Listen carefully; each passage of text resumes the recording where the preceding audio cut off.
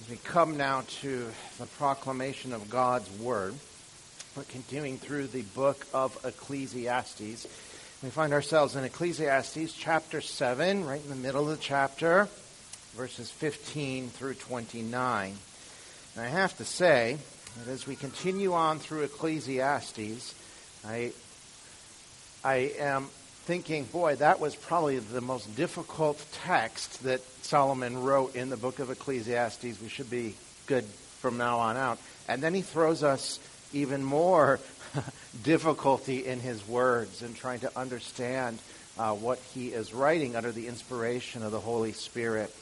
But the beauty of Ecclesiastes is that as we read it and we get the sense of who he is and how he is writing as a man who lives under the sun, we begin to be able to relate to him in so many ways and say, yeah, Solomon, I get it. I feel that too. And then we see the glory of God shine through when we realize that there is a life above the sun, a life that is promised to us in Christ our Lord, that is far greater than this life we live on earth. So let us look now to Ecclesiastes 7, verses 15 through 29. Hear God's word. In my vain life I have seen everything. There is a righteous man who perishes in his righteousness, and there is a wicked man who prolongs his life in his evil doing. Be not overly righteous, and do not make yourself too wise. Why would you destroy yourself? Be not overly wicked, neither be a fool. Why would you die before your time? It is good that you take hold of this, and from that withhold not your hand, for the one who fears God will come out from both of them. Wisdom gives strength to the wise man, more than 10 rulers who are in a city. Surely there is not a righteous man on earth who does good and never sins. Do not take heart all the things that people say, lest you hear your servant cursing you. Your servant knows that many times you have cursed others. All this I have tested by wisdom. I said, I will be wise, but it was far from me. That which is far off, and deep, very deep. Who can find it out? I turned my heart to know and to search out and to seek wisdom and the scheme of things, and to know the wickedness of folly and the foolishness that is madness. And I find something more bitter than death, the woman whose heart is snares and nets and whose hands are fetters. He who pleases God escapes her, but the sinner is taken by her. Behold, this is what I found, says the preacher, while adding one thing to another to find the scheme of things, which my soul has sought repeatedly, but I have not found. One man among 1,000 I found, but a woman among all these I have not found. See, this alone I found, that God made man upright, but they have sought out many schemes. This is God's word. Let us pray. Father in heaven, we do ask now that you would once again allow your Spirit to attend the proclamation of your word so that it might minister the grace of your gospel to our hearts, that you would strengthen our faith, that you would convict us of unrighteousness and draw us to Jesus our Savior by your grace and power alone. We ask this in his name. Amen. Mark Twain once wrote a short story called The Story of a Little Boy Who Didn't Come to Grief. The story of a bad little boy who didn't come to grief. And he starts rather humorously, as Twain often does, introducing us to a boy named Jim. And he says, once there was a bad little boy whose name was Jim.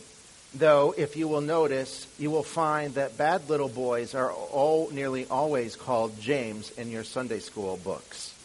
And that is no offense to the Jims or the Jameses here. Maybe it should be. It was very strange, but it was still true that this one was called Jim. And Jim really was a bad boy. He stole apples from Farmer Acorn's orchard, and the limb that he climbed up didn't suddenly break underneath him and break his leg as a form of justice. And he stole his teacher's pocket knife. And then he hid it in the cap of the good boy, George Wilson, who always obeyed his mother and always did what was right and always went to Sunday school.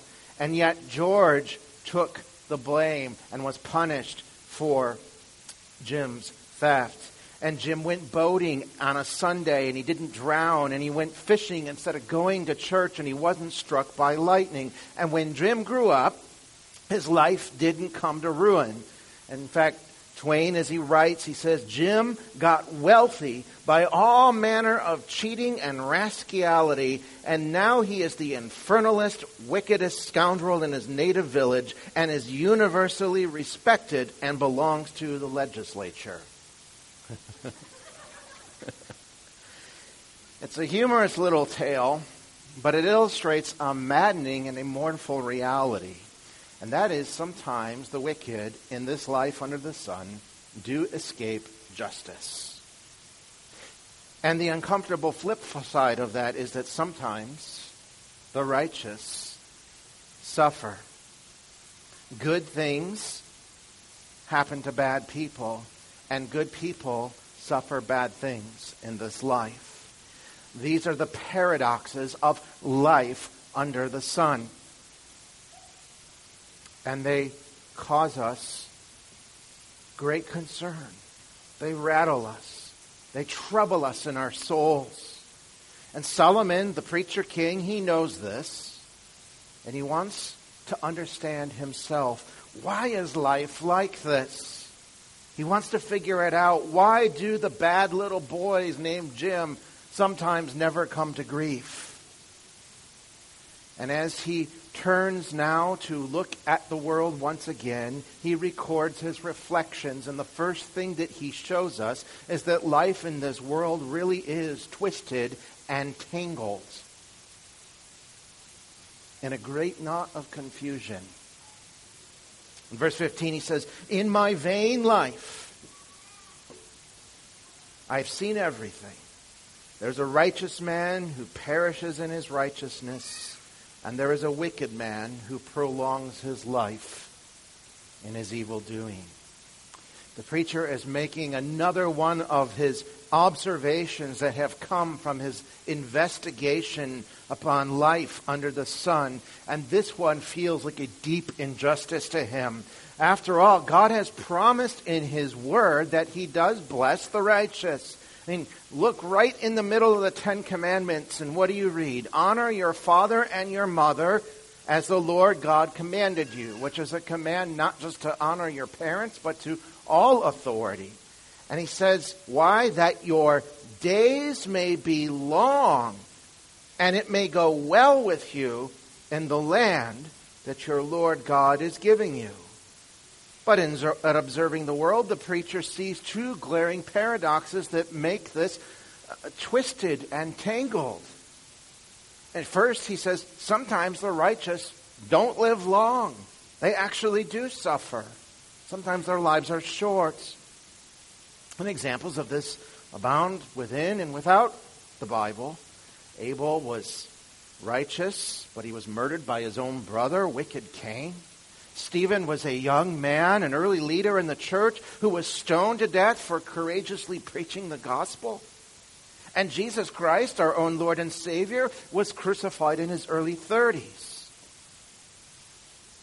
And there was no one more righteous than him. And that his life was relatively short. And we can look into examples of history as well. The story of Felicity and Perpetua is well known. Two young North African women who were believers in the first century. One was an expecting mother, the other a recent mother. They were imprisoned for their faith in Christ, and when they refused to turn from Jesus, they were put to death. And there is story after story, and generation after generation, that lays heavy on the heart because we see that the righteous do suffer. Many times there are those untold stories of God's own people, those who do trust Christ, who are seeking to walk in obedience to the law of God through the power of the Spirit, and they suffer in silence. There's that godly Christian father who's struggling to provide for his family and can't seem to find decent work, and now his car is broken down once again. There's that young Christian mother who dies of cancer unexpectedly and leaves behind her husband and young children crushed in grief. And we say, why is this? They loved you, Lord. They followed you. Why do the righteous suffer? And adding to that confusing madness in the mind of Solomon the preacher is that sometimes the wicked actually prosper and do quite well. Sometimes the ungodly go on for years in their depravity. Asaph was a psalmist, and he was troubled and perplexed by this same paradox that bothered the preacher. He writes in Psalm 73:12 and 13, "Behold, these are the wicked, always at ease. They increase in riches. All in vain have I kept my heart clean and washed my hands in innocence." The wicked always seem to have it easy. They increase in riches. They spend money on all their immoral desires. And in vain, says the psalmist, I have kept my heart clean. In vain I've tried to live a righteous life, a life that will make God happy with me. So why aren't you blessing me? Well, therein lies the problem. And it is this, is you cannot count on your righteousness to make life under the sun better, contrary to what the prosperity preachers may tell you. That is the point of verses 16 through 17. The preacher says, "Be not overly righteous, and do not make yourself too wise. Why would you destroy yourself? Be not overly wicked, neither be a fool. Why would you die before your time?" Now that is a very confusing text, to say the least. Do not be overly righteous. Do not be too wise. Do not be too wicked. Do not be a fool. And you kind of say, well, what are you talking about here, Solomon? I mean, isn't righteousness a good thing? Are we not supposed to do all things for the glory of God? Are we not told to love the Lord our God with all our whole heart, soul, and strength, and our neighbor as ourselves? Doesn't Jesus tell us to seek first the kingdom of God and his righteousness? And what about wisdom? I thought that was a good thing, something we were supposed to pursue to understand how to live this life under the sun. And what is this thing about being too wicked? Does that mean I can be, just a little bit wicked? Is some unrighteousness okay? Well, no, it isn't. And wisdom is a good thing, as is righteousness. We ought to pursue the righteousness of God and seek to obey him through the power of his Spirit as we live out the grace of the gospel. We ought to flee evil and sin. But the key here is that little word, overly righteous. And you combine that with the question that he asks as well, why would you destroy yourself? And then we begin to get an understanding of what the preacher is talking about. You see, some people believe that by doing righteous things, doing good things, they can force God's hand to bless them. There's a deed-consequence relationship that they think exists between them and God. So if I do good things, God will give me a good life. And if I do good things, I'll have good health. And God will give me many days on this earth. So if you are overly righteous, or we could say extra righteous, then the Lord's going to have to pour out extra blessings upon you. But that isn't how God works. You see, our relationship with God is not a mechanical one. It's a covenantal one. God pours out his blessings purely on the basis of his sovereign grace. It's his mercy and his love towards us that blesses us. And this is why when we do suffer things in this life, we go to him in prayer. We cry out to him with a heart of lament. We ask him to intervene and deliver us and rescue us. That's what a covenantal relationship does. It's one of humble faith, of trusting in the Lord, recognizing that we do not deserve anything, and anything we do have is because God is merciful to us. But a mechanical way of trying to relate to God is based on these deeds and consequences. It tries to get him to do what you want him to do by doing and saying the right things, or not doing or not saying the wrong things. But it never works, because God is not a machine. He doesn't respond to manipulation. You cannot put a quarter in of good works and pull the lever and hope that you land on some sort of blessing. So the preacher says, don't be ultra-righteous, overly righteous. Don't think that you can somehow avoid the bad situations of life, the hard times, simply because you do what actually honors and glorifies God. You should do those things, because as he says, don't be overly wicked, don't be a fool. In fact, living wickedly is no guarantee of prosperity. Many times those who engage in sin do meet a quick demise. Sin has consequences. Eventually it does catch up with you. And they often come quickly and without warning. The statement to not be overly wicked is a statement to actually pursue righteousness through the Spirit of God. You already do sinful things. As we'll see in this text a little bit later, there are none righteous. So don't do those things. Don't give in to the corrupt desires of the fallen heart. Instead, look to Christ. Rest in his forgiving mercy. And then pursue, through the aid of the Spirit, the righteousness of God. Don't be overly righteous and don't be overly wicked, thinking that somehow makes a difference in the way that you live in this life and what will happen to you in this life under the sun. Because life under the sun, as we know, is twisted and it is tangled. Which brings us to the second observation of the preacher in this text as he considers this paradox of life in this world. Not only is it crooked and bent, but the world is like that. The world is twisted because of us. Verses 19 and 20 says, wisdom gives strength to the wise man, more than 10 rulers who are in a city. Surely there is not a righteous man on earth who does good and never sins. Now it is here that we actually begin to see that righteousness is a good thing. No, we cannot manipulate God, but it is good for us, and it is good for the world, for the society, the culture in which we live. Wisdom and righteousness in this particular text of Ecclesiastes are parallel. They're speaking of the same thing, in a sense, as our wickedness and folly. And so when the preacher says wisdom gives strength to the wise, he's speaking of those who live in a way that is characterized by righteousness. That is to say, characterized by wanting to obey and striving for the glory of God in all things.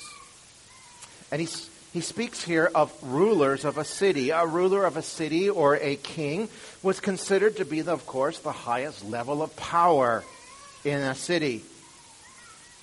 And the picture then of a city that is ruled by 10 rulers is meant to portray immense power, great protection, and justice.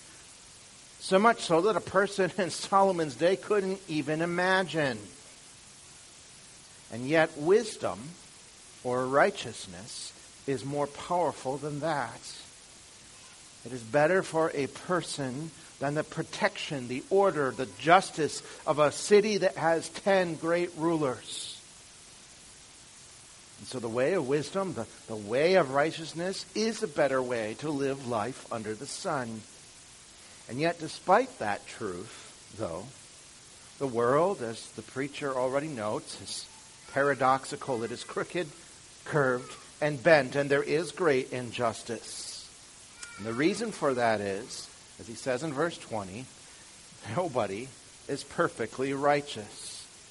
even the righteous sin. Surely there is not a righteous man on earth who does good and never sins. Even the wise do foolish things, and even the righteous still sin. And that is a consistent testimony all throughout Scripture. Paul said in Romans 3:23, all have sinned and fall short of the glory of God.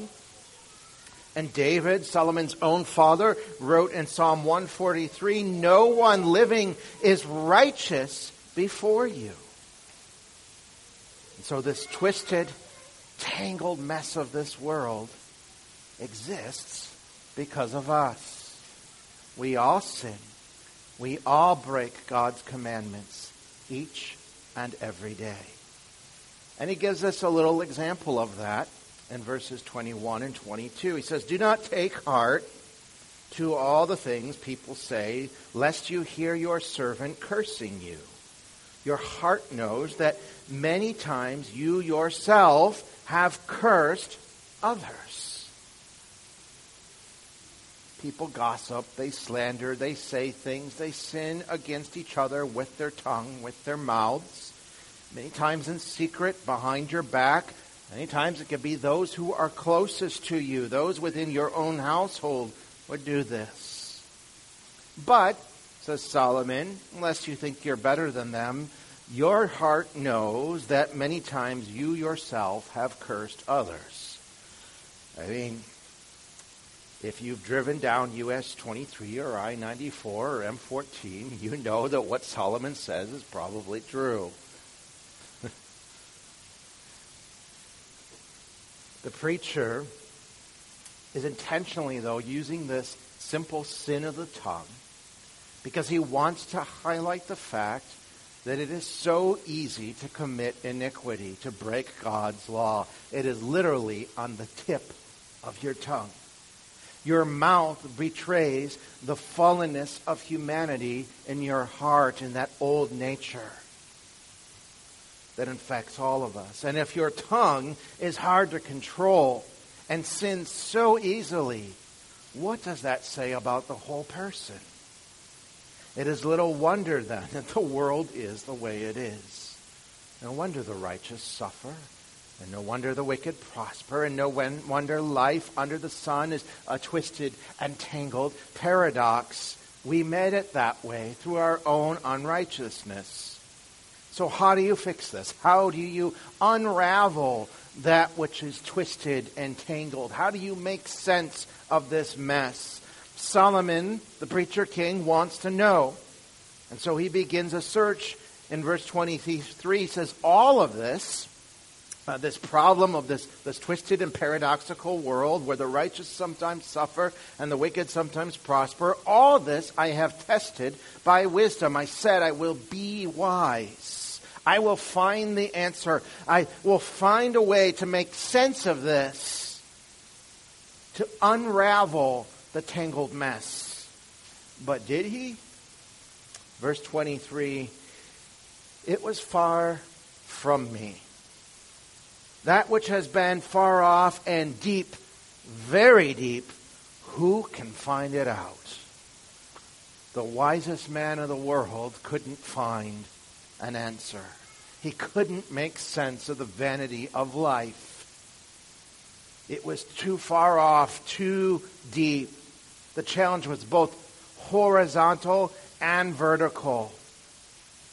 One could more easily explore the depths of the ocean or the far reaches of the universe before they could find a way to untangle this twisted and crooked life under the sun. The Lord tells us through the prophet Isaiah that as far as high as the heavens are higher than the earth, so are my ways higher than your ways, and my thoughts than your thoughts. Who can know the mind of the Lord and understand why things are the way they are? But what about wisdom? Doesn't it give strength? Great strength, more than a city with 10 rulers. Doesn't it teach us to understand God and how we are to live before Him? Yes, it does. But it does not teach us everything about God nor all that he is doing, nor all of his will. It reveals what we need to know about ourselves and how we can relate to God and how we can have our sins forgiven through Christ, who is our righteousness. But it does not reveal to us all that the Lord is doing in every little situation of the world. That belongs to his mind alone, and no amount of wisdom can search it out. It is too far, too deep. But the beautiful thing is this. While wisdom doesn't give you every answer to all of life's paradoxes, it does teach you something. You see, God's wisdom that he gives to us is given to us not to unravel the twists and turns of life, but to walk our way through them until we reach that better life above the sun. The preacher writes in verse 25, I turn my heart to know and to search out and to seek wisdom and the scheme of things, and to know the wickedness of folly and the foolishness that is madness. So he's continuing his search for understanding. He wants to find, as he says, the scheme of things. That is to say, the reckoning or the accounting of the reason why things are the way they are under the sun. Literally, though, it is the sum of all things when added together, trying to make sense of this world. And as he looks at the world, he finds four things here in this text that he learns are true. They are realities. They are things we must understand and acknowledge if we are to live in the wisdom God gives us and walk our way through this life into the life above the sun. And the first thing he finds as he looks at the world is that temptation and sin are everywhere. He says in verse 26, I find something more bitter than death, the woman whose heart is snares and nets, whose hands are fetters. He who pleases God escapes her, but the sinner is taken by her. And what he is describing here is not simply a literal adulteress or an immoral woman, but the personification of folly itself. You see, both wisdom and folly are personified by women in the Bible. An example of this is in Proverbs 1, where we read, wisdom cries aloud in the street, in the markets, she raises her voice. So you have Lady Wisdom. The Lady Folly shows up as well in the book of Proverbs, particularly chapter 7. And she appears as a seductress, leading young men astray into destruction. For such is the end of sin. And Lady Folly represents not just sexual temptation and sin, but all folly, all foolishness, everything that goes against God's law and his created order. So the preacher is saying here that folly or sin and temptation, it is everywhere in this world. Everywhere that I look, I see it. And the end, if you follow it, is more bitter than death itself. As Paul says, the wages of sin is death. But while sin and temptation are everywhere, we begin to see some measure of hope. Because the preacher says here, he who pleases God escapes her. They escape folly. They escape her snares. They escape her traps as she tries to drag a person down into everlasting death.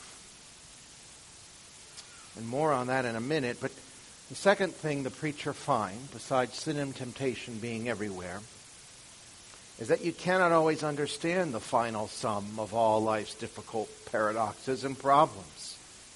He says in verse 27, behold, this is what I found, says the preacher, while adding one thing to another to find the scheme or the sum of all things, which my soul has sought repeatedly, I have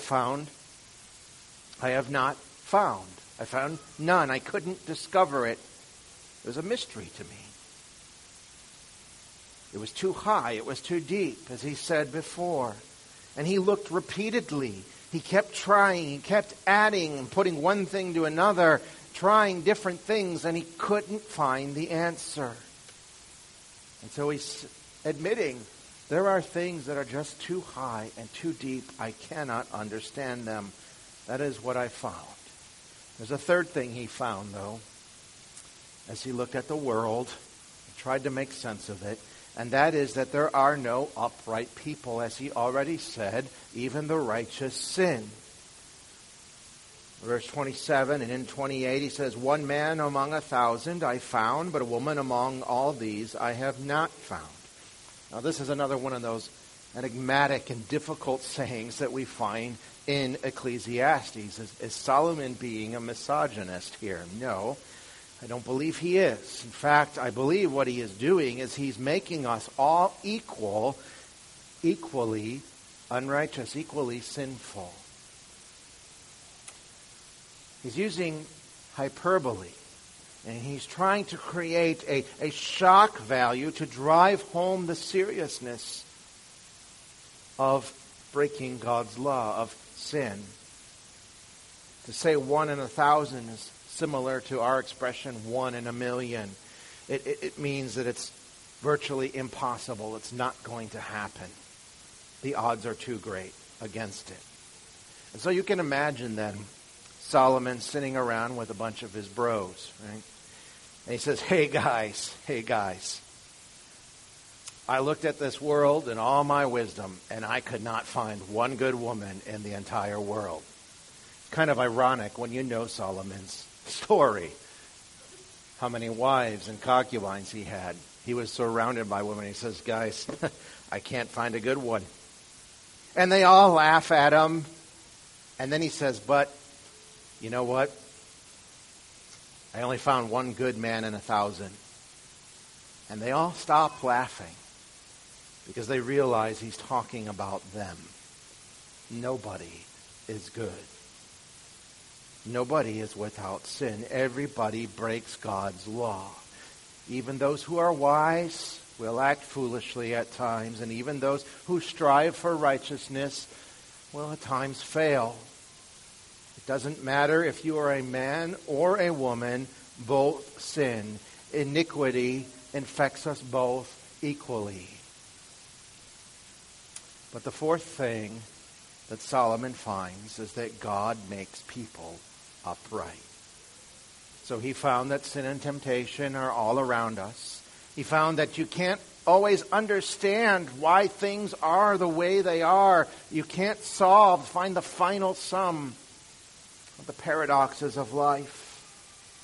And there are no upright people in this world, but God has made man upright.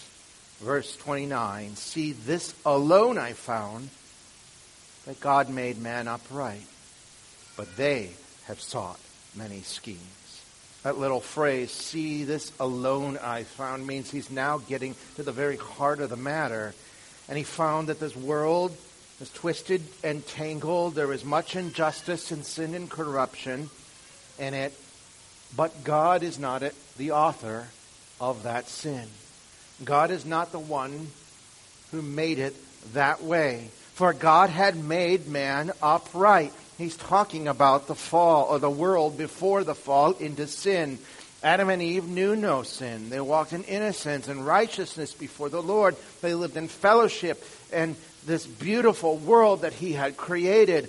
Everything in that world was good, very good, said the Lord. It wasn't twisted and it wasn't tangled.